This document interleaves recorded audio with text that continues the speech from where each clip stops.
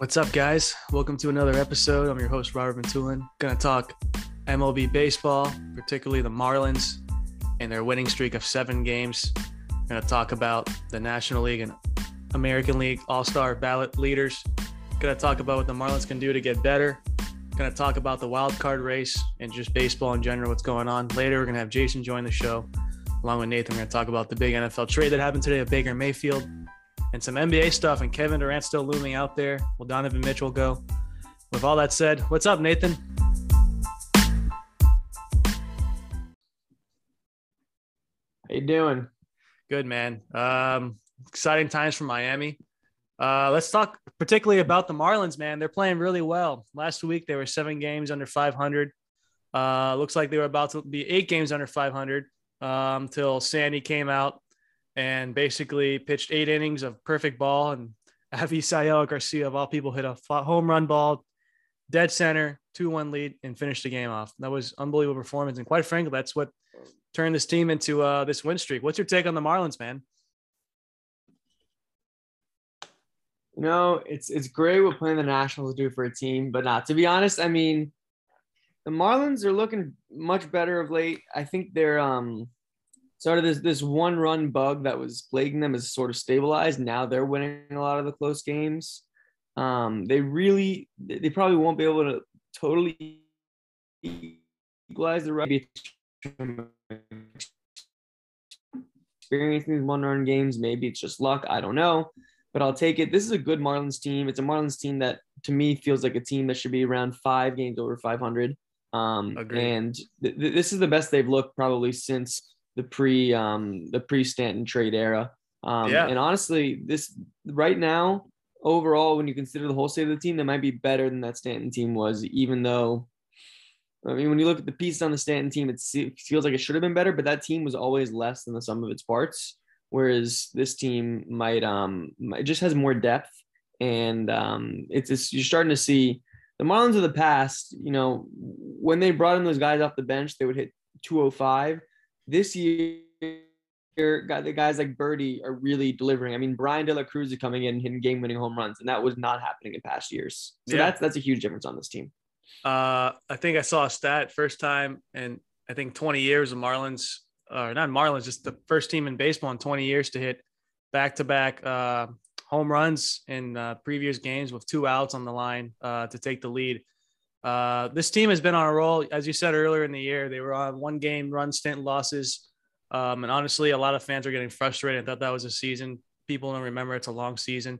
Let's talk particularly about Jon Berti for a second. You know, he was on the DL or the IL, I should say, came back and he's rejuvenated his team. He's batting leadoff now. The guy's a stolen base machine. He is legitimately on pace to steal 50 bases this year, which I think is awesome for the Marlins. And they also got another important piece back in Joey Wendell. I think he's a key piece for this team. If he can stay healthy all year, this team has a real shot to make the playoffs. And this is all without Jazz Chisholm, who's been hurt, left the Cardinals series. What's your take on all that so far? I mean, Jon Berti's stolen bases this year is one of the craziest things I've ever seen. He's a 32-year-old guy. I mean, he has a past history of stealing a couple bases. He stole 17 bases in 2019. I mean, he's at 25 bases in 49 games.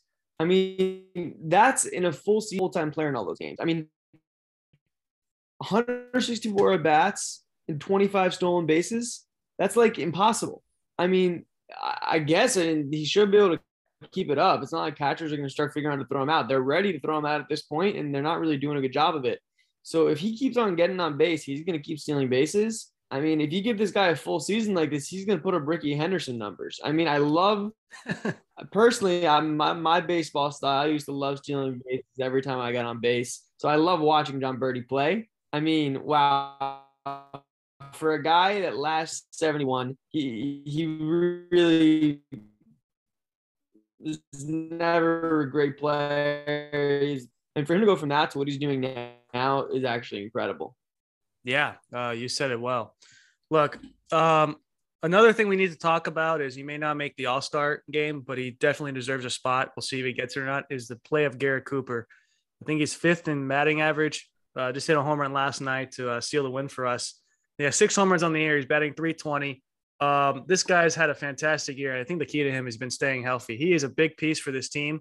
He is also a big key for why we're on this win streak. I mean, he is so consistent.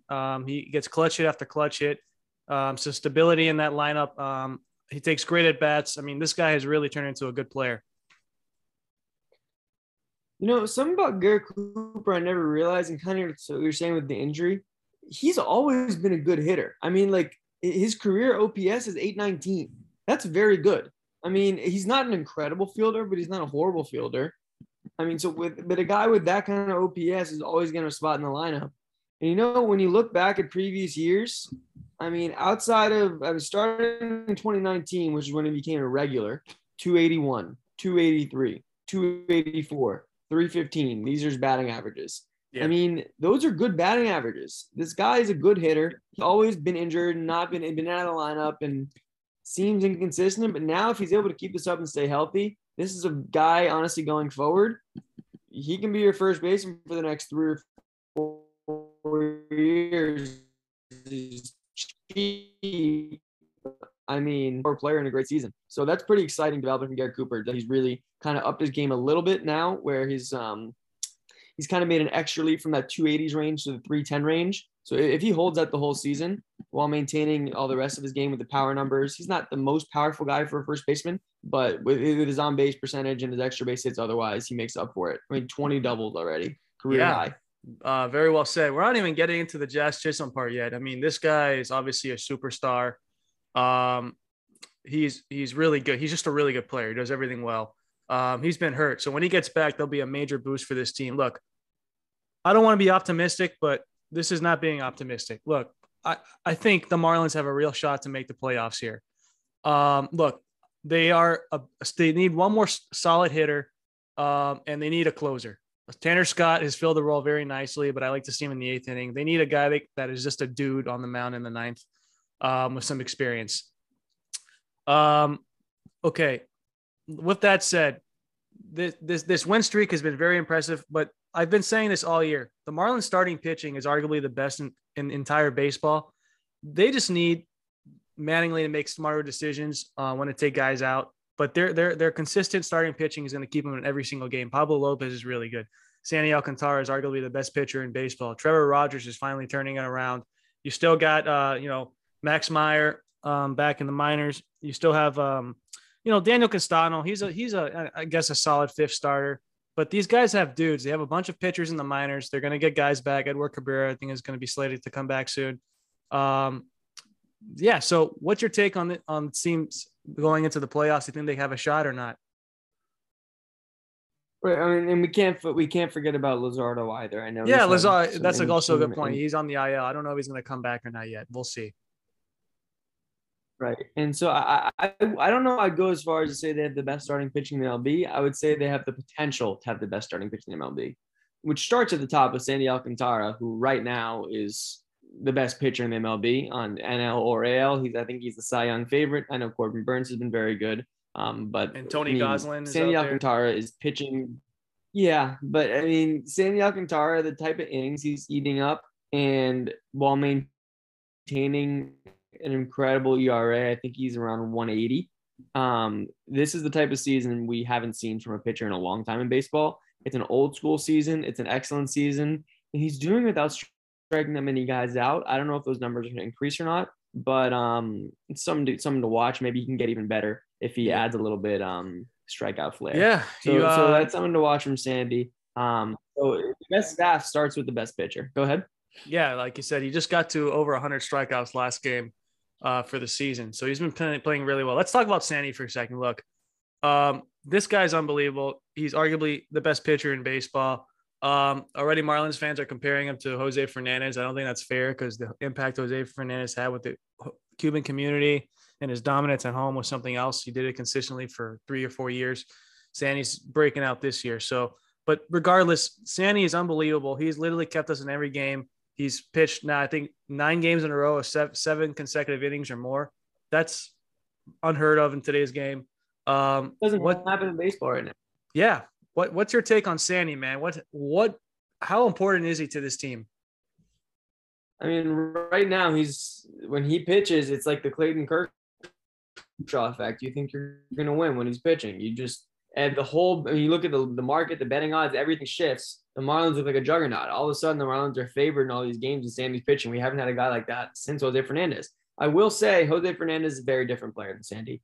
Jose Fernandez is more about flair, more about the stuff. Sandy goes about his way quietly, methodically. But you know what? Jose Fernandez didn't necessarily always make it that deep into games. And they're different types of pitchers. Of course, both the two best pitchers the Marlins have had in a really long time. Yeah. But Sandy just does it kind of.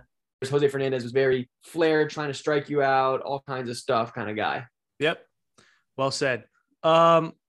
Let's get to the rest of the league in the National League. Look, Marlins are 3.5 games back of the wild card, which to this point is pretty impressive considering last week they were 8 games out. So they're making progress. Look, you got teams like the Phillies, the Cardinals, the Braves, all above us, the Giants as well.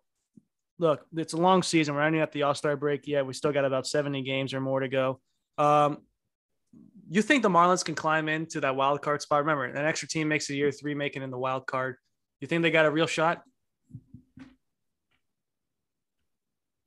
You know, if we had to catch the Padres or the Braves, I would say no. But none of those other teams ahead of us really scare me. So the Giants, having lost, I believe they've lost 6 or 7 in a row now. There's so many games back. It seemed like, wow, we're really falling out of it. Even if we win, we're not going to make it. And then the Giants fell apart as we won all our games in a row. So now you're looking at a Giants team that honestly, over the past 2 years, has played well, but really doesn't have the raw. All we have to, at this point, we're 1 game behind Giants. Okay. So if the Marlins play good baseball the rest of the season, they should beat out the Giants, which leaves the Phillies and the Cardinals. The Marlins play the Phillies so many times that if the Marlins play well against the Phillies, they will catch the Phillies. So then the question becomes, will we catch the Cardinals? Right now, the Cardinals are 5 games over, we're 1 game under, so we're 3 games back the Cardinals. So to me, the question is, if the Marlins play good baseball the rest of the year, will they play 3 games? So really all they have to do to make the playoffs is play good baseball and maybe have the Cardinals play 500 ball, which is possible. I'd say there's a 70% chance to play good baseball and maybe a 50-50 shot the Cardinals play 500 ball. Give me a 35% chance the Marlins make the playoffs. Yeah, well said. Also, look, after the Mets series, which is after the Angel series, they're playing the Mets for 4. After that, their schedule gets pretty easy. They're playing the Reds, the Pirates. They play a lot of teams under 500 going forward for a while. They have a real chance to make some damage in the standings. Look, the Phillies just lost Bryce Harper for the foreseeable future. I'm not going to say he's out for the year. There was reports he'll come back in 8 weeks or so. Doubt it, but we'll see. And the Giants are on a losing streak. They don't really have a superstar player. I mean, they have a good pitching. Logan Webb's out there. Cardinals, look, they're really good. They play good baseball. I think they're actually going to win the division. So it really leaves us down to the Brewers. Brewers at times are inconsistent. They have an 8-game losing streak this year. So long season ago, a little bit early, but we'll see what happens. Let's talk about the American League for a second, the American League standings. So look, Boston, Tampa, and Toronto are all in the wild card spot with the Yankees, Houston, and Minnesota leading the division. Right behind them is Cleveland and Seattle and the White Sox. 4 games, 3.5, 3. So do you see Boston, Tampa, and Toronto clinching the wild card, or do you think a team like Cleveland, Seattle, or Chicago White Sox can creep in there and get a wild card spot from one of those other teams? You know, it is too hard for 3 teams in one division to be all 3 wild card spots. They simply play each other too many times. And to be honest, the Orioles aren't that bad this year. I mean, the Orioles are they're staying afloat. They're like 6 games under 500, despite having to play in that brutal division. They're going to take games off these teams. These teams that play each other too much. These 5 teams are so much better than the rest of the AL, except for maybe the Twins and the Astros. But it's just too hard for all these teams to win. That one of them at least is going to drop out. Whether that's the Rays, the Red Sox, or the Blue Jays, I honestly don't know. I don't think it'll be the Red Sox that drops out. I think it'll be one of the Rays or the Blue Jays. But one of them's going to drop out, and maybe the Mariners push for that spot. I'm not sure, but I think the Mariners are trending in the right direction, and to me, they're the team that has the best chance to push for that spot. Yeah, I agree with you. Look, Seattle has talent. They obviously have probably rookie of the year in Julio Rodriguez. They have a good pitching staff. They lost Ty France, which was a big loss, but I think he's going to come back at some point this season. Look, Tampa Bay, I don't know how they do it, but they seem to be winning every year with the lowest payroll in baseball. I think that's going to continue. Toronto obviously has a lot of talent. Sometimes they don't put it together in every game. And Boston, I don't know. I think it's going to stay the way it is. Maybe Seattle creeps up. We'll see. But yeah, like I said, there's plenty of baseball to still go around. So we'll see. Look, let's talk about the NL and AL MVP ballot, or not MVP ballot. Sorry, All Star ballots. Okay, so we'll start with the NL. It was announced that Ronald Acuna was the highest vote getter, so he's automatically the starter. The way it's shaping out now is Jock Peterson in left field, which is a bit of a surprise. He was a free agent. No one really wanted him. San Francisco gave him a $6 million deal. He's turned out to be awesome for that team. Mookie Betts in right, who's missing time right now, but he's probably going to clinch that. Then we have Machado at third base, Turner at shortstop, Marlins superstar Josh Chisholm at second, and Paul Goldschmidt at first, who rightly deserves that. Is there anyone that I said that is currently slated to start that you think should get a second look for somewhere else?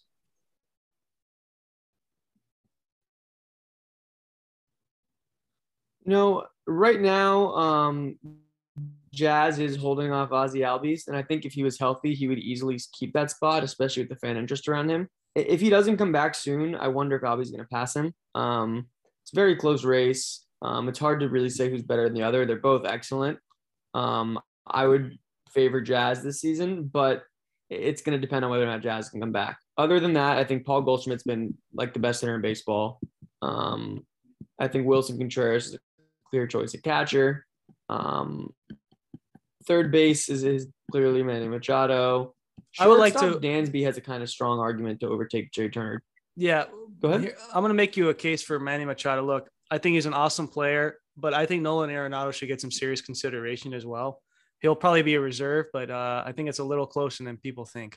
But yeah, and also your point to Ozzy Albies over Jazz. I do believe he was healthy. Ozzy Albies would be starting because Braves fans are notoriously famous for voting in the All Star game. Adam Duvall is one of the reserves that's probably going to get on. He's only betting 200. So I definitely agree with if Ozzy was healthy, he would start over Jazz. But to your point, keep going. Right. Well, I'm saying, right. I was saying Dansby Swanson, especially as you're talking about the Braves fans, he's been playing so well. I wouldn't be surprised if he overtook Trey Turner. Yeah. And Trey Turner's obviously awesome. And as far as the Jazz situation, sorry. Yeah. I wouldn't be surprised either. Cause like I said earlier, Braves fans are very famous for voting Braves players over any other fan base. Right. And what I mean with Jazz there is Jazz is not going to get Marlin fan votes to carry him. So if he's not playing, people are going to stop voting for him. That's what I'm saying, whereas Albies will pass him. Right. But okay, so in the DH slot, of course, Bryce Harper. But he's hurt, so even though he's hurt, maybe Garrett Cooper can slide into that spot. Maybe Garrett Cooper can slide into that. I would love that, but now Garrett Cooper's so far back of Bryce Harper in the voting. If you look at the guys in the voting, there's no reason why Garrett Cooper shouldn't be on top, to be honest. You got Bryce Harper, William Contreras, Albert Pujols, Max Muncy, J.D. Davis, Luke Voit, Nelson Cruz. Yeah. Max Muncy has been so bad this year. Albert Pujols, that's just a legacy pick. William Contreras is the Braves fan. Bryce Harper's hurt. And so that leaves you with J.D. Davis, Luke Voit, Nelson Cruz, and Wilmer Flores. Garrett Cooper's outplaying all those guys this season. I do agree. I wouldn't be surprised at all that Albert Pujols gets the nod at DH since it's his last year and he's a legend in baseball. So I wouldn't rule that out either. I would be okay with that too. Yeah. So now the outfielders, you got Mookie Betts at 1 and Ronald Acuna at 2, and then Jock Peterson at 3. I'm going to skip all the way down to 13, Kyle Schwarber. Yeah, he deserves a nod. Kyle Schwarber right now just had one of the best months you'll see from anybody. This guy needs to be in serious consideration for the third spot. I think it should be Betts, Acuna, and Schwarber. every other day he's hitting a home run. So, I mean, yeah, Forget every other day. Every day he's a home run. We couldn't agree more. Look, at catcher, Wilson Contreras looks like he's going to get that by a landslide. Okay, let's talk about starting pitcher. All bias aside, I'd be shocked if Sandy Alcantara is not starting. He's been the most dominant pitcher in baseball. Even the fans will recognize this. I'd be very surprised. I think the manager gets the nod on who starts, but Brian Snitker is in the division with the Marlins, and he sees him maybe once a month. So I'm pretty sure he would choose Sandy to start the All-Star game. I agree. Sandy, bearing a catastrophe, is going to be the All-Star starter. Yep. This is the most media attention the Marlins have really gotten since I can remember. Yeah, this would be incredible. Sandy and Jazz, and right now, yeah, like you hit it, man. This would be incredible. The Marlins have two starters in the All-Star game, considering they're a small market team. Good exposure for them is always a plus. They need it as much as they can get. So happy baseball fans around the world acknowledge how good Jazz is and how good Sandy obviously is. You want to go to the American League for a second? Yeah, let's do it. So right. Go ahead. How about you read the ballot? We got sure. So the catch, we got Alejandro leading from the Blue Jays. First baseman, Vlad Guerrero. Second baseman, Jose Altuve. Third baseman, Jose Ramirez, trailed very closely by Rafael Devers. Shortstop, Bo Bichette. DH, Yordan Alvarez, followed by Shohei Ohtani. And outfielders, you have Judge, Trout, and Springer, followed by Stanton. So I guess we'll start a catcher. Alejandro Kirk is ahead by over 1 million votes, 1.8 million to 600,000. So that's essentially settled. As far as first baseman is concerned, Vlad is going to get the start. There's really no one else that can challenge him in the AL space right now. Second baseman, Altuve should get the nod. Santiago Espinal is very close, but Altuve is clearly the superior player. Still going, man. Third base. That guy's unbelievable. Are deadlocked. Yeah, Altuve is still going. He is amazing. But yeah, so we got Jose Ramirez and Devers in a deadlock. Ramirez has been the better player this season, but Devers is also excellent. I wouldn't be surprised to see it go either way. What do you think? I think Devers is probably going to end up winning that because he plays in Boston in a bigger market, and I think the fan voting is a big deal for him. So I think even though I think Jose Ramirez is having the better season, barely, I think Devers is probably going to get in due to the fan vote. Right, and I agree with you there. I think that will be what happens, which is a shame because Jose Ramirez is one of the most underappreciated players in baseball. I totally agree. He's a top 10 player. I mean, he's really good. He really is. He'll probably be the best non-starter. Yep. So at shortstop, you got Bo Bichette, Tim Anderson, and Xander Bogaerts, all very close. For me, it should probably be Bo Bichette, but I wouldn't be surprised to see any of them win. Yeah.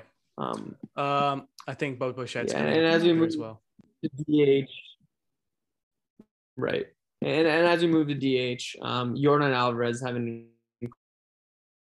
incredible ahead of Shohei Ohtani and to beat out Shohei Ohtani in a popularity contest is a hard thing to do, and that's just a testament to how great Yordan Alvarez has been this year. In the outfield, of course, Trout at number 2. I mean, Mike Trout's just going to make it because he's Mike Trout. The number 3 spot, though, there's going to be a pretty big competition. You got George Springer, you got Giancarlo Stanton, Taylor Ward, like Byron Buxton further down. Even Julio Rodriguez is a little bit further down the ballot, but he's got some fan support. Who are you thinking? Look, Julio Rodriguez is a nice story. Good rookie. I don't think he's going to start.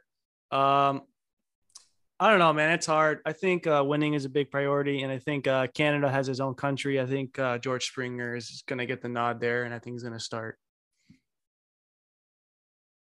All right. Not necessarily do I agree with it. I just think fan voting is a big deal in this, obviously. And, yeah, I think Springer is. And then right field is not even a question. It's Aaron Judge. Right. Of course. So, right. Yeah. Those are our all-star. Go ahead. Be the AL starter. Who do you think is going to be the AL starter? Ooh, that's a good question. I mean, is Nestor Cortez still the favorite? I mean, I know he's pitching Cy Young stuff right now. I wouldn't be surprised if he starts or Garrett Cole. Right. It could be either one of them. I think it's going to be one of those Yankees because they're just such a big fan base there. And yeah, I mean, it's ultimately down to the manager, but one of those two will start, in my opinion. Who's the manager in the AL? Do you know? Oh, that's a good question. I have to get back to you on that. I have no idea. Okay, no problem. I think it's Dusty Baker. That's what I think it is. Yeah, it is Dusty Baker. It is Dusty Baker? Yeah, it's the World Series guys. Because it's the World Series managers. Okay, got it. So yeah. Dusty Baker then. So yeah, maybe honestly, he might go with Verlander. Oh yeah, choosing your own guy. I wouldn't blame him. We'll see. And he deserves it too. He's also in the running for Cy Young. He's been aging like fine wine. Yeah, those are our baseball ballots. Cut out. Oh, go ahead. Can you hear me now? Yeah, you cut out. Yeah, I agree. So look, Justin Verlander is probably going to get the nod from Dusty Baker. That's fine. The American League stacked. Obviously, it's been stacked for years. Usually they win the All Star game almost all the time. The talent has obviously always been better on the American League for some reason. Any other takes on the American League, Nathan? No, I think we've covered it pretty well. I think we got a pretty good All Star selection team going there. Yeah. Overall, look, it's going to be an exciting time to be a Marlins fan. We've obviously gone through a lot of down years, but before we go, is there any surprise team that you think can make a run from each side, NL and AL, that could potentially sneak into the playoffs? Well, from the NL, that surprise team kind of is the Marlins. But yeah. if we're not including the Marlins here, really kind of everyone's as expected. The one team that I think was the big surprise was the Mets and how good they are.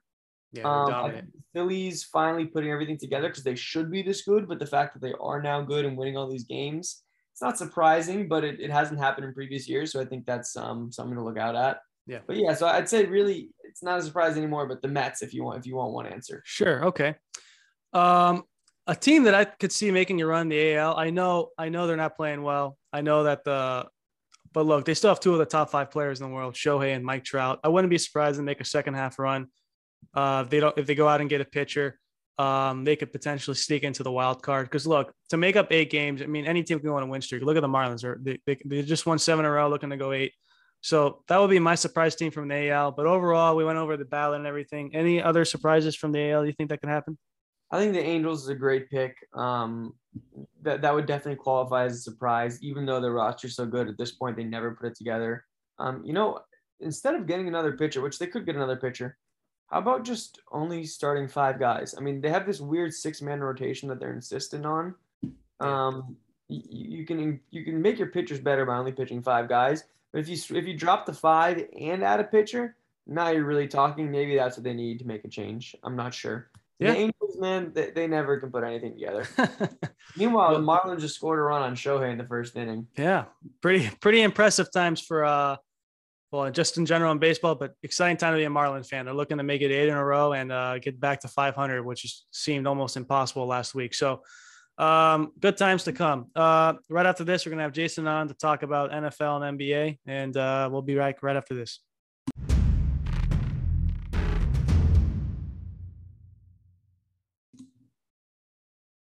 Joining us now to talk about the Baker Mayfield trade and some NBA stuff. What's up, Jason? What's going on, guys? Thanks for having me. Yeah, man. Always. Guys, big news. I guess you can call it breaking news in the NFL. The Browns finally trade Baker Mayfield to the Panthers for a conditional 5th-round pick. In case you guys don't know what conditional is, for the viewers at home, if he plays to a certain level, then it goes higher or lower depending on his play. So maybe it ultimately can be a 4th-round pick if he plays bad. But let's get right into that trade. Jason, what's your take on the Panthers getting Baker Mayfield? First of all, are you surprised they traded him? And what do you think the Panthers are going to do with him? Do you think he's going to start? They say there's competition. They still have Sam Darnold there. They also drafted Will Grier, the quarterback from Ole Miss. So kind of a questionable move, I think, but I know you're a big fan of this. Yeah, honestly, I like the move because, I know the Panthers, are kind of in the middle of the field right now when it comes to contending and stuff because, they have a nice running back. They have some good pieces, but no really solid person as quarterback ever since, the whole Cam Newton saga ended. But Sam Darnold, I can't complain. He was a high draft pick. He's showed potential, but I don't think he's the key. But Baker Mayfield, when he played in college, he was definitely showing, he had the potential to be a nice player when it comes to, the NFL level. Obviously, the Browns are the Browns. They're going to be the Browns, I think, the day, that I'm not watching football anymore. But it's sad to see that, someone who got drafted by them got treated the way he did when it came to the way they, just tossed him to the side and then signed Watson to that big, guaranteed contract, even with all the stuff going on with him. But I like the move for the Panthers. I think, it's a good pick. There's obviously going to be a little bit of competition, like you said, but I think Baker Mayfield wins that competition, and he's going to be their starting quarterback week 1. Yeah. Well said. Nathan, what do you think? I'm going to view this more in the context of what the Panthers have done overall for this. And to me, while I like this trade in a vacuum, overall it makes no sense. I mean, if you look at it, the Panthers have now traded a second, a third, a fourth, a fifth, and a sixth to have their quarterbacks be Sam Darnold, Baker Mayfield, and Matt Corral. Or Matt Corral, however you pronounce the last name. And they're paying their quarterbacks a combined, $36 million this year? Yeah. A lot. So you're paying top dollar to have no decided quarterback, and you spend a ridiculous amount of draft capital to get that. I mean, At that point, draft a quarterback. Yeah. Something I will say is most people, they just see a conditional 5th round pick and that's it. The Browns are paying $10 million for Baker Mayfield to go somewhere else. So they're not paying as much, but still they have 3 caliber starting quarterbacks. Well, the jury's still out on Matt Corral. Their first, I think he was 2nd round pick, whatever it is. Look, I just don't understand what the Browns are doing. I know that Baker Mayfield didn't want to play for them, but quite frankly, they didn't have to trade him. They did. Look, was a 3rd round pick. Yeah. Okay. 3rd round pick. Look, Baker Mayfield has talent. Obviously, sometimes doesn't play to his best ability. Fine, whatever. Still a serviceable quarterback. Obviously, the number 1 overall pick. Look, if you're the Browns, I think we can all agree, even Browns fans at home can agree, that Deshaun Watson is at least facing, best case scenario, half a season suspension. You need Baker Mayfield. Jacoby Brissett's not going to cut it. I can't believe they didn't at least ask for Sam Darnold back in return. They have all these quarterbacks. From the Browns side, guys, what do you think they're going to do at quarterback? Because I think we can all agree, best case scenario, Watson gets suspended half the season, looking like at least 1 year, and then we'll go from there. But Nathan, what do you think the Browns are doing? You think they're actually going to roll out Jacoby Brissett week 1, or maybe go get a guy and let's say Nick Foles or something? I don't know what the Browns are going to do, and I don't know why they didn't get. I don't know why they didn't go ahead and ask for Sam Darnold. The only thing I can think of is they want the cap space for something, and they might be saying we're just not going to be that good this year, which is kind of bold because the way their team's constructed. But they might just say we're not going to have a quarterback this year, and then we'll have Deshaun Watson next year, and we'll be great. And we'll use this cap space to get someone here. I'm not sure. But I am interested. Just back to the Panthers for a second. I mean, maybe they'll sign Josh Rosen and then think that they can subtract Sam Darnold and Baker Mayfield from Josh Rosen to get Josh Allen, and then they can complete the 4 quarterbacks dropped in the top 10 in 2018. I don't know. I mean, I really don't know. I don't know what they're doing here. Like, you don't trade for guys and try to put those together that are expensive, spend draft capital for guys that have already kind of shown that they're not what we thought they were. There's not too much of a history of that working out. So I don't get what the Panthers are doing. Sorry to go back to that. Yeah. But, yeah. Honestly, guys, I just don't understand what the Browns are doing. They gave a guy who is facing all these allegations. And now, look, from a talent perspective, Watson is arguably a top 5 quarterback. Lots of fans wanted him, but to give him a guaranteed $240 million for all the stuff that he's going through, and then just they basically gave Mayfield away. After all that, they have Brissett. I don't know what the heck they're doing. Jason, what's your thoughts on the Browns? I mean, like I said, man, Brown's gonna Brown. It's the same situation that we've been in for the past, I don't know how long, we were football fans. They always seem to mess everything up. It's funny. It's like they have every chance they can to actually do work. They have a good team. They put it like around some pieces, but then they don't get that one piece they're missing ever. Yeah. And it's like, it sucks. But from a football perspective, yeah, I agree with both of you guys. I don't see what both teams are doing, honestly, because the Browns at one point, signing Watson to this big guaranteed deal. And then also, like you said, Nathan, with the Panthers trading for another quarterback when they already have two on the team. And then the Browns not getting back at least, Sam Darnold. It just doesn't make sense, honestly, from both sides. But I mean, honestly, the Browns got fleeced. They're kind of in a bad little position right here now. It sounds like they're going to tank this whole year and end up trying to get another high pick and then bank on Watson being back there next year for their starting quarterback. Yeah. And look, I'm not buying that the Panthers came out after they traded him saying there's going to be a competition. I'm not buying you trade for Baker Mayfield not to start him. Look, the whole reason the Panthers traded for Sam Darnold was to get him out of New York because they wanted to get his confidence back, his mojo back. And now they're doing the same thing again by trading for Baker Mayfield in the same exact position. A little weird if you ask me. Look, if they get the 2020 version of Baker Mayfield, they're going to make the playoffs. If they don't get that, we'll see. I mean, he obviously had a lingering shoulder injury last year. Didn't play the best football. I mean, honestly, Panthers had no other options. I mean, I guess it's a low risk, high reward. Matt Rule's job is on the line. So of course he wanted to make this move. We'll just have to see. Look, they still have some pieces. They have CMC there, arguably the best running back in football.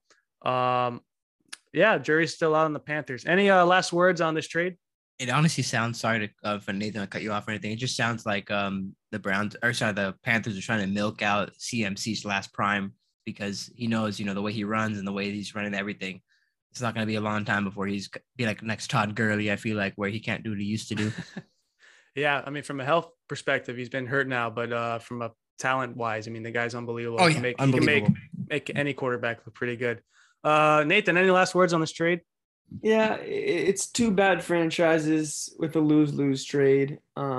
There's a reason they haven't won Super Bowls, and they'll continue to not win Super Bowls. I mean, they engineered the very rare lose-lose trade, and I mean, it looks bad for both sides. And honestly, when you're saying both sides got fleeced, I don't know what both sides are doing. That's when you know the trade should never have happened.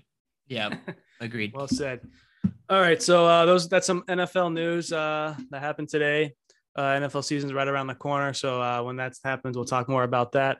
Let's get into the big news still in the NBA. Kevin Durant is still looming out there. I think the Nets personally are going to take their time. Look, this is Kevin Durant, arguably the biggest asset to ever be available in a trade. Wojnarowski came out earlier today. This could take weeks, maybe even months. Maybe they'll even bring him into training camp before they trade him. Look, this has a 3-team trade all over for me, at least. I just don't think there's any team you can straight up trade for that has enough of a package. Maybe the Raptors, but I just don't see him parting with Scotty Barnes at this point. Jason, you think there's going to be a 1-1 trade with just one team, or you think there's going to be a 3-team? Do you even think Kevin Durant's going to get moved before the start of training camp? Honestly, now the way it's looking, like it seems to me like they're both Kyrie and KD are going to be on the Nets when the season starts because no teams at this point, no teams really have what the Nets would be, I guess, offering, unless it was a really, bad team, I would say. But the contenders that KD want to go to really can't put that package together, I feel like, because it's going to pretty much mortgage their whole team for them, and then they're not going to be able to contend anyways. Yeah. Well said. Nathan. Yeah, and so they're talking today about how the Nets are looking for not a 3-team, a multi-team, which includes 3, but they would say, they're kind of saying multi-team trades. I think the Nets are looking bigger. I'm just waiting for them to get to my 5-team package, and then they'll figure things out. Yeah. But until then, I do think KD gets traded. I think all this stuff that's coming out is negotiating tactics from the Nets. They're trying to say, we only want the best offer of all. Today they said, we want the biggest trade of all time. Yeah. I mean, okay, that's great. You want that, but you also want – the whole point is the Nets don't want any more dysfunction. They were talking about how they do anything to not have to deal with last year again. There is no way they bring these guys into training camp. You're going to sabotage your next season as well. The GM doesn't want to deal with this at all. The whole team doesn't want to deal with these guys anymore. They want them out of there. They're just trying to maximize their return. It's good negotiation strategy. They're trying to get teams to come up with thinking bigger packages. But eventually someone's going to come to them with something. People want Kevin Durant, and the Nets are going to have to take something because they don't want to let this get too late. And I think teams recognize that the Nets don't want to let this get too late. Yeah. Well said. Look, the Nets signed TJ Warren and they traded for Royce O'Neal. Honestly, guys, I don't know what this team is doing. It's like they're almost as if they're trying to build around him, but they're collapsing at the same time. It's kind of weird. It's weird. Look, TJ Warren was a really nice get for, a competitive, contending team. I don't think the Nets are going to be contending anytime soon. They'll be a playoff team next year because of what they're going to get back in return. But those are guys you sign if you're really contending. Like, you're going to give up a future first to get a Royce O'Neal. That's a move you make if you're going to, for potentially making the finals. I don't get what they're doing. Nathan said it last podcast. I think Sean Marks should be fired today. I don't know what the heck he's doing. Agreed. Guys, what's your take on these moves? Maybe I'll let Nathan go first. Yeah. Maybe they're just waiting it out and they're going to say, if we get this incredible deal, we'll do it. But at the same time, think about it. Maybe they're also showing Kevin Durant how much they value him by not just trading him for anything. And maybe they're thinking if we wait long enough and we start making these moves around Kevin Durant will look around and be like, well, crap. Maybe I'll stay. My best chance to win a championship is to stay right here. Yeah. That's what I'm kind of leaning on right now, why I say I think they're going to be there next season, because just based on the moves the Nets have made, it just seems like they're obviously trying to do something to at least contend, and if they can get that piece, like Robert said, where they can get a nice little bank back for Kevin Durant, they'll take it where they can still contend. But if they're not going to get that, I think they're going to bank on trying to hold him on for one more year. Maybe they'll deal with this foolishness for one more year, but then, just go from there. But it seems to me like obviously Kyrie Irving is going to play next year. I think he is. I mean, based on everything's going on with the trade and stuff, I think he'll end up playing. But it just seems like it's inevitable they're going to, end up staying on this Nets team because no one's going to really offer what the Nets are wanting. And we just saw the same thing with Aaron Rodgers. Not the exact same thing, but a similar, yeah. Back off their trade demand. So exactly. Yeah, we'll see. Look, interesting times in Brooklyn. I'm sure everyone around the world has seen all the Kevin Durant news. I mean, there's not much more to talk about this. We're just going to have to wait and see at this point. Let's talk about the Miami Heat for a second. A lot of Heat fans are still a little disappointed. We haven't gotten the quote-unquote big whale. But they did make some key signings. I'm very happy that they re-signed Caleb Martin to a 3-year deal, fully guaranteed. Don't have to worry about him. Deal too.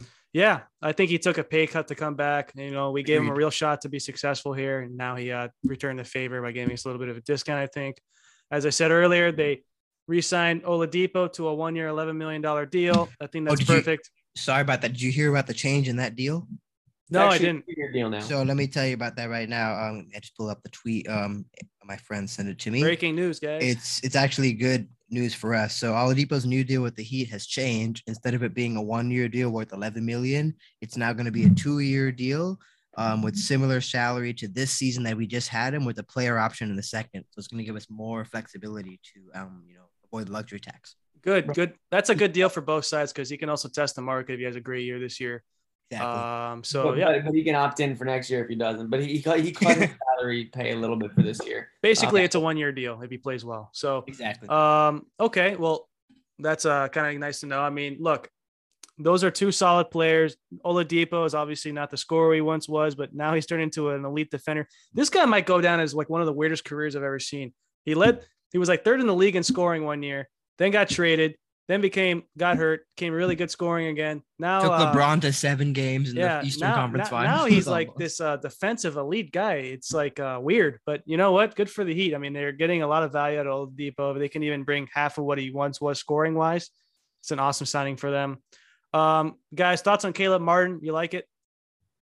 Guy's a good player. For the amount of money we signed him for, thought that was a good deal. He went for less than PJ Tucker went. At this point, I'd rather have Caleb Martin than PJ Tucker, especially if PJ Tucker is going to be really old at the end of that deal. So I think if the Heat were picking between the two of them and they got Caleb Martin for cheaper than PJ Tucker, I think that's a good deal. Might have a walking cane by the time he's done. I mean, he's going to be Udonis Haslam soon. Yeah, especially in Philadelphia when they're going to have him down there in the paint. Yeah, a 3-year deal for 38-year-olds for $35 million is a big ask. Lot of money. I like the pickup of Martin, honestly. It actually fits our nice need. We need another pretty much another PJ Tucker to film that glue guy role, and Caleb fits that well. So I'll take Yeah, that. if you're going to draw me a picture of the perfect Heat player, he's about it. Plays hard defense, scores, and doesn't bitch. So yeah, exactly. Good for him. All right.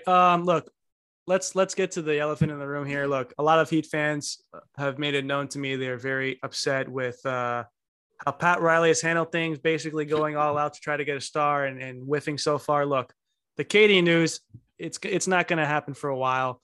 That's going to take time to develop. So obviously you're going to miss some free agent signings. And then the Donovan Mitchell side of this. Look, there's a history between Ainge and Pat Riley. I really don't think that makes much of an effect. I mean, if you get a good deal at the end of the day, you get a good deal. You take it, despite if you don't like the guy or not. Look, I think the Jazz are in the middle right now. I don't think they know what they're going to do with Donovan Mitchell. There was a report out today that if they get the offer they want, they would trade him. Pat Riley, 77 years old. I think he's trying to throw the kitchen sink to get him. I think I think plan A really is getting Donovan Mitchell, because you get to pair him with Bam. They're both young. You get them for 10. You're set for 6 or 7 years at least. And you still, take advantage of Jimmy's prime. What do you think the Heat are doing? You think they're just going to, low ball and hope Mitchell's available, or maybe go after a player like Miles Turner or John Collins as a backup plan? Honestly, in all out, I think their main plan, like you said, plan A is Donovan Mitchell. KD is a pipe dream, I think, for the Miami Heat. I don't think they're trying their hardest to get Kevin Durant unless they really can just get him for a nice deal. But Donovan Mitchell and, like you said, backup plan Miles Turner is a cheap, option there. If we can't get any of them, is the option. But Donovan Mitchell or bust, I think, is Pat Riley's plan right now this offseason. And rightly so. I mean, he deserves it. I mean, Donovan Mitchell is, what is he, 24, 25, right? Yeah. Still a young dude. He's not even in his prime yet, I would say. And then now is his prime now in the next 5-6 years. And with a team like Miami, with our, obviously the whole culture and everything that we bring, obviously Utah is a good, base start. He had a good run with them and everything like that. But you saw it's kind of burnt itself out there. The flame has run its course. I think he needs a new scenery. And him and Bam together with the, veteran Jimmy and some nice pieces together, that's a great team, man. Yeah, it is. Nathan. Yeah, I would love to get Donovan Mitchell. I don't think Riley wants to give up what the Jazz are going to want for Donovan Mitchell. Same. I don't know if he's right in that, but I think the sticking point here is going to kind of be similar to when we were trying to trade Hero for James Harden. Everyone laughed, oh, the Heat wouldn't trade Hero for Harden. Well, of course they would. But what the Heat didn't want to include for Harden is they didn't want to include the extra Duncan Robinson, the extra picks, and I forget all of the case that was going on. There's a lot of other stuff, yeah. They wanted most of the team for Harden. Mm-hmm. And so I think this Mitchell trade is going to be pretty similar, where they want Hero, yes, but they're also going to want the guys like Strus and Vincent. And I think Riley's ideal trade doesn't involve Strus or Vincent. And so now the question is, are we really going to hang on to these guys if we can't replace them? I'd rather them trade those guys because Donovan Mitchell is younger than Strus and Vincent. Right. I mean, that's the thing. But the question is what's Riley going to do? I don't know. But I think the trade that the Jazz accept involves both of those guys, whereas Riley's trade is just Hero, Robinson, some picks, and then he's trying to lose that Robinson contract, but it's sad, because I think he might have to bite the bullet and keep Robinson and trade Strus, which, you know what, do it at this point, because if you have Donovan Mitchell coming to your team, do it. But obviously Mickey Arison hates paying luxury tax, so he's going to try and do everything he can to avoid that. Right. Here's the way I see it. Look, he were a game away from the Eastern or from the finals. Yeah. Look, they just need another scorer. Look, I like Max Strus. He's a nice player. I like Robinson. I think he's going to be a bounce back candidate. Look, those guys are not taking you over the top. They're nice players to have. Donovan Mitchell is going to take you over the top. I mean, look, if Pat Riley gives up everything to get him, okay, worst case scenario, you have Bam and Donovan Mitchell, who are both in their 20s for the next 7 years. You can build something off that. Also, you take advantage of Jimmy's prime. Look, and something else about giving up stuff. Pat Riley is always going to be in the room with big superstars, whether it's Kevin Durant, free agency, trade-wise. They're always in the room or the conversation for every single player every year. I think they should do it and not think back. James Harden was a little different back then because Tyler Herro just came back from, unbelievable finals performance. I mean, he was quote unquote really untouchable at that time. So I understand why you didn't part with him, but with Mitchell, I think you got to use every ounce of anything you got to get him. I totally agree with you 100%. So now, kind of back to your point, we're 1 inch away from the finals. Yeah, right? literally, Struce's heel, well, right? right. Strus is here away from the finals. I mean, right now we replaced PJ Tucker with Nikola Jovic, and we And have the Caleb exact same Martin. team last year. Everyone else is signed back. Yeah. It's the exact same team. We got Jeremy Bouye as an undrafted free agent. Maybe he'll be good. I don't know. But essentially, that's what we did. Yeah, all we lost was PJ. We lost PJ and we got Jovic, who, by the way, you saw Summer League. He's a baller, man. Yeah, we're going to talk about him in a sec. We're going to talk about the Summer League in a second. So okay, cool. Maybe he's a better fit for us. Maybe he's not. I don't know. Regardless, that's about neutral. So the question is, do you need a huge upgrade to make the finals? Or, look, of course, we don't want to run it back, but you could effectively run it back and say, what if Hero takes another step? And now Hero doesn't fold in the playoffs because we got nothing from Hero in the playoffs. If we got the scorer from Hero in the playoffs, I mean, we might be talking a different story right now. We might be at Biscayne Boulevard parade a month ago. Yeah. No, you never know. I agree with you, Nathan. You're not wrong. I will say this though. I do understand your point. The problem is Milwaukee got a lot better. Middleton's going to be healthy next season. Boston got a lot better. Philadelphia, I hate to say it, got a lot better. I mean, you also have to factor that in as well. The Heat, agreed. The Heat, have stood pat. They re-signed some of the guys from the team last year. They drafted Jovic. I think it's unrealistic to expect him to make a big impact this season. Might be playing in the G League for a while. I think next year is a little more realistic for him to be playing a lot of minutes. Maybe he'll play some reserve minutes. I'm going to mention a name that we had mentioned before in one of our previous podcasts. I believe it was either Aaron or Malik brought this up. Harrison Barnes on Sacramento. He's an interesting option because, Sacramento seems to be chilling. They're not trying to do anything crazy. If you can get him for a nice deal as one of our, forwards there, as a scoring forward, I would take him for a good deal. This is if we whiff on Mitchell and these guys. But this is a backup, I would say, with Turner that I would take because obviously you want to improve. You want to get some bigger bodies to score, but he's somebody, obviously, he's proved that he's a consistent scorer. He can at least get you 15 points a game, I would say. And he's bad. He has championship experience. He's on the Warriors. He's a good player. I agree. We'll see. Look, the Heat have options. Pat Riley's not going to strike out on everything. He always has a plan. Let me ask you one last name before we move on, guys. If Pat Riley does strike out on all these guys, do you think Miles Turner is a good get for this team? That's who I would want. I like him. I like the Harrison Barnes idea. I like Miles Turner more. I think we have a lot of Harrison Barnes-like guys. I think Caleb Martin is kind of similar to him at this point. If he takes a jump, I agree with you 100%. If he makes a jump, I'm just similar mold of a player. Max Strus isn't too different either from him. But Miles Turner is something that we don't have, which is a big rim protector. I mean, Robert Williams was killing us. Oh, wow. he was playing great, and it was on one knee. Right. Brook Lopez absolutely kills us. I'm so happy we missed in the playoffs last year. My least favorite thing to watch is Bam try to do anything against Brook Lopez. I can't watch it.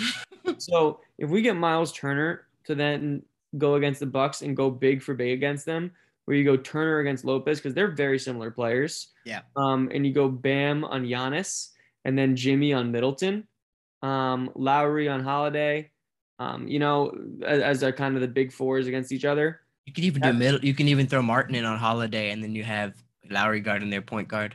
Right, yeah. Exactly. I'm saying as far as the big four matchups. Oh, okay. Sorry. Right, and then you can probably keep Tyler Hero in this case as well, just to give you an extra guy there. I think the Heat finally with Miles Turner can actually match up favorably against the Bucks. I think it totally shifts the whole thing the Bucks do against the Heat, which is just sit Giannis and Lopez back and dare Jimmy to shoot up and jumpers and miss him, and dare Bam. Very well said. Look. Yeah, go ahead. Also, look, we also have to factor in Joel Embiid we're going to probably face him in the playoffs. Yep. Look, if you have Bam at the 4 and Miles Turner at the 5, you can collapse on those guys. They're very athletic, and I think it's a very good backup plan because, look, I think it's going to take something like Duncan Robinson and maybe 2 firsts to get him. And I'm fine with that. That's totally okay fine with me, man. Yeah. Like I've been an advocate for Miles Turner, I would say, on the Heat for the past 2 years. I've always liked him. Robert can tell you this. I've talked about it before. He fits our system, and Bam, to me, Bam's a good player. I like him as center. He fits nice because it's a mismatch on the centers can't guard him on how fast he is. But neither can the power forward. Yeah, neither can the power forward. That's what I'm saying. He's a true power forward. He fits it perfect. And he can still do his pick and roll. He can still do everything, and he'll be chilling over there in that spot. And if he develops that jumper, you're set. And then you have Miles Turner there to clean everything up in the paint. I like that pickup a lot for us, honestly, if we strike out on the big names. But I think if we even had him last year, we'd have a different conversation right now too. Yeah, we would, because Robin Williams would be, He would have been negated a lot more. I think, look, if the Heat do decide a running back and they just add Miles Turner to that mix, they could contend for a final spot next year. Because Miles Turner is honestly what we have to be thinking about is Miles Turner being the new PJ Tucker. Yeah, he can shoot threes as well, so he can do the same thing on offense that PJ Tucker did. And our offense his feet fast. Nothing. He's just bigger. And he can rebound. I mean, PJ Tucker can rebound. He can rebound better. He's just bigger, and he's a rim protector that PJ Tucker isn't. And that's what we really need, because Bam can be a rim protector, but he also goes out and guards guys. We need some kind of rim protector, some kind of guy inside, just to swat away those easy layups they're getting, the stupid dunks they're getting. He can be the Hassan Whiteside we needed. Yeah, exactly. But more athletic and one that can shoot on PJ Tucker and guys. Miles Turner, I would be very happy. All right, with the additions of what the Celtics did, that the Sixers did, and even what the Bucks did, do you think a starting lineup of Miles Turner, Bam Adebayo, Tyler Herro, Jimmy Butler, and Kyle Lowry can make a finals? I think so. Absolutely. I believe we match up perfect. Yeah, that's a nice matchup, because that's just a team. That's just a team filled of dogs, and exactly. With that Heat culture, and Eric Spoelstra is arguably the best coach in the NBA. That's a team that can compete, and I think Heat fans would ultimately be happy with that. And if we make that move, sorry to cut you off on that, I think you'll see another piece come into the play, like it's a veteran on the bench, because they will notice what we got and they will come. And look, you'll still have Herro on the roster, and you can always flip him next year. Maybe include Miles Turner if it doesn't work out, and get a Donovan Mitchell. So the Pat Riley always has plans. I'm not too worried about it. That's the way I see it. They're going to get one of those guys. I believe they're either going to get Collins or Miles Turner as plan C. I think Kevin Durant is, like Jason said earlier, it's a pipe dream. I don't want to give up our whole team to get up one guy. I think Donovan Mitchell is obviously the big fish, and we'll see what Danny Ainge does. I wouldn't rule that out yet, because I do believe the Jazz are rebuilding. So that's my take on it. Do any of you guys have anything to say on that? You mentioned Collins. I would take him as well, honestly, as well. But I honestly think Turner fits better with Bam. I agree. Just because of the way the system will work. Collins is kind of the same player as Bam when it comes to playing a power forward that can play center, but Turner is a true center, I would say, can play power forward as well. Yeah.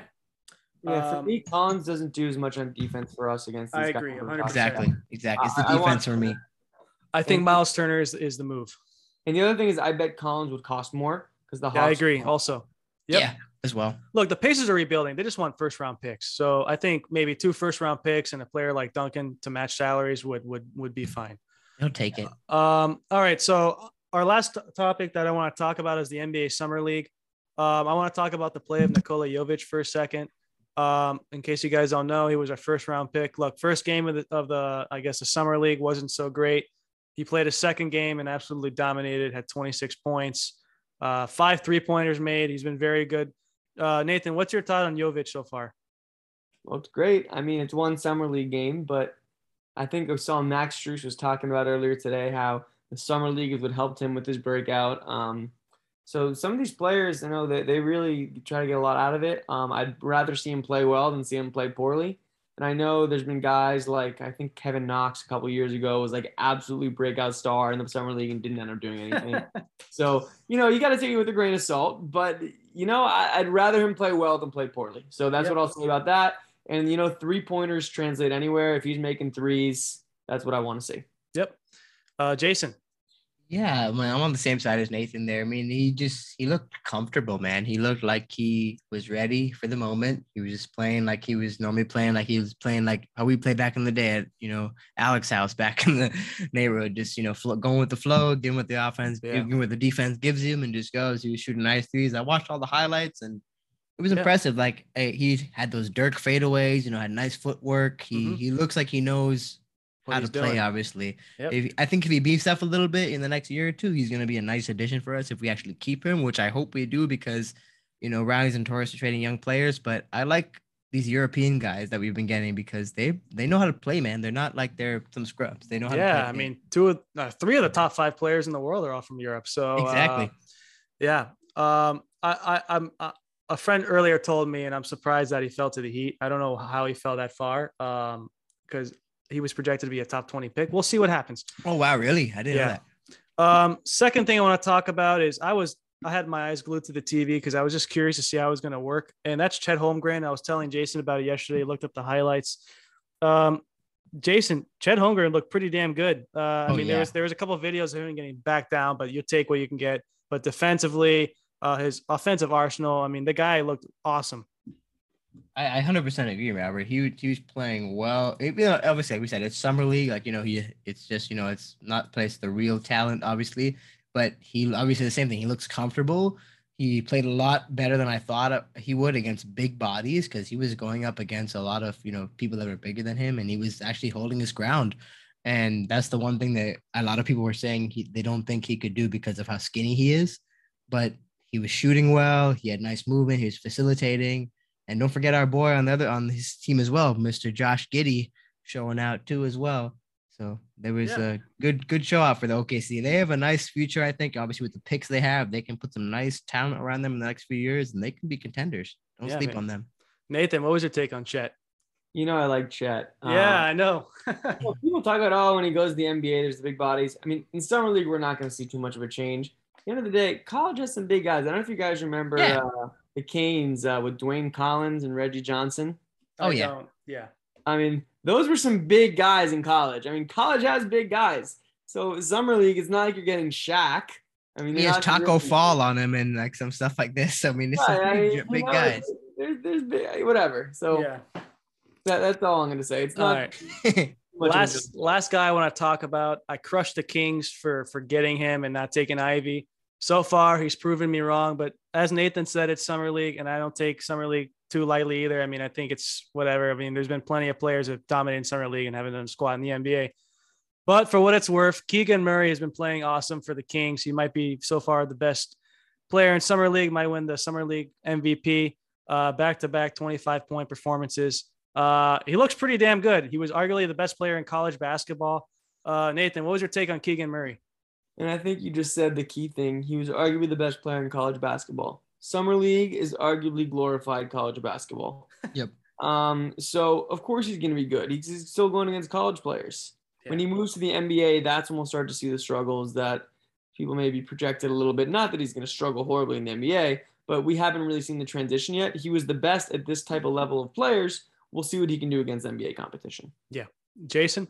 I agree with you guys, honestly, when it comes to the summer league. I'm not saying, like, obviously this guy's going to be the next, like, top, rookie of the year and anything like that. Obviously, I think Chet is probably most likely to be the rookie of the year in this class, no doubt, because of the way he's going to play on OKC. He's going to have all the talent, all the room to do whatever he wants.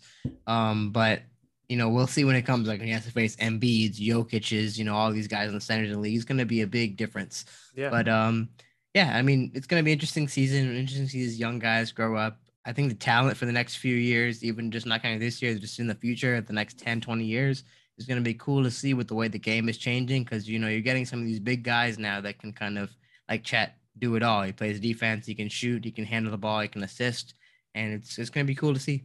Yeah. Well said, guys. Look, obviously the debuts of Paolo Banchero and Jabari Smith are going to come up. I think people just like summer league because they want to see these highly rookies that were taken high, see how they play.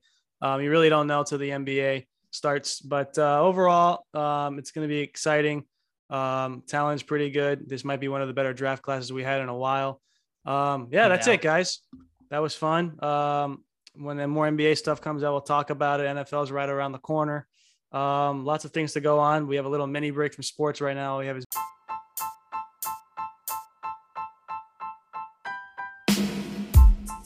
baseball. So other than that, guys, it's been good talking to you. Hopefully something happens in NBA free agency or some trade happens with the Heat or any other team so we can talk about it. Yeah, man. Hopefully some news breaks, it'd be nice to get some stuff, some more topics. Obviously I'm not a baseball guy like y'all, but I'll try and get on that next season. Yeah, for sure. All right, guys. Well, have a good one and we'll talk soon. You too. Peace.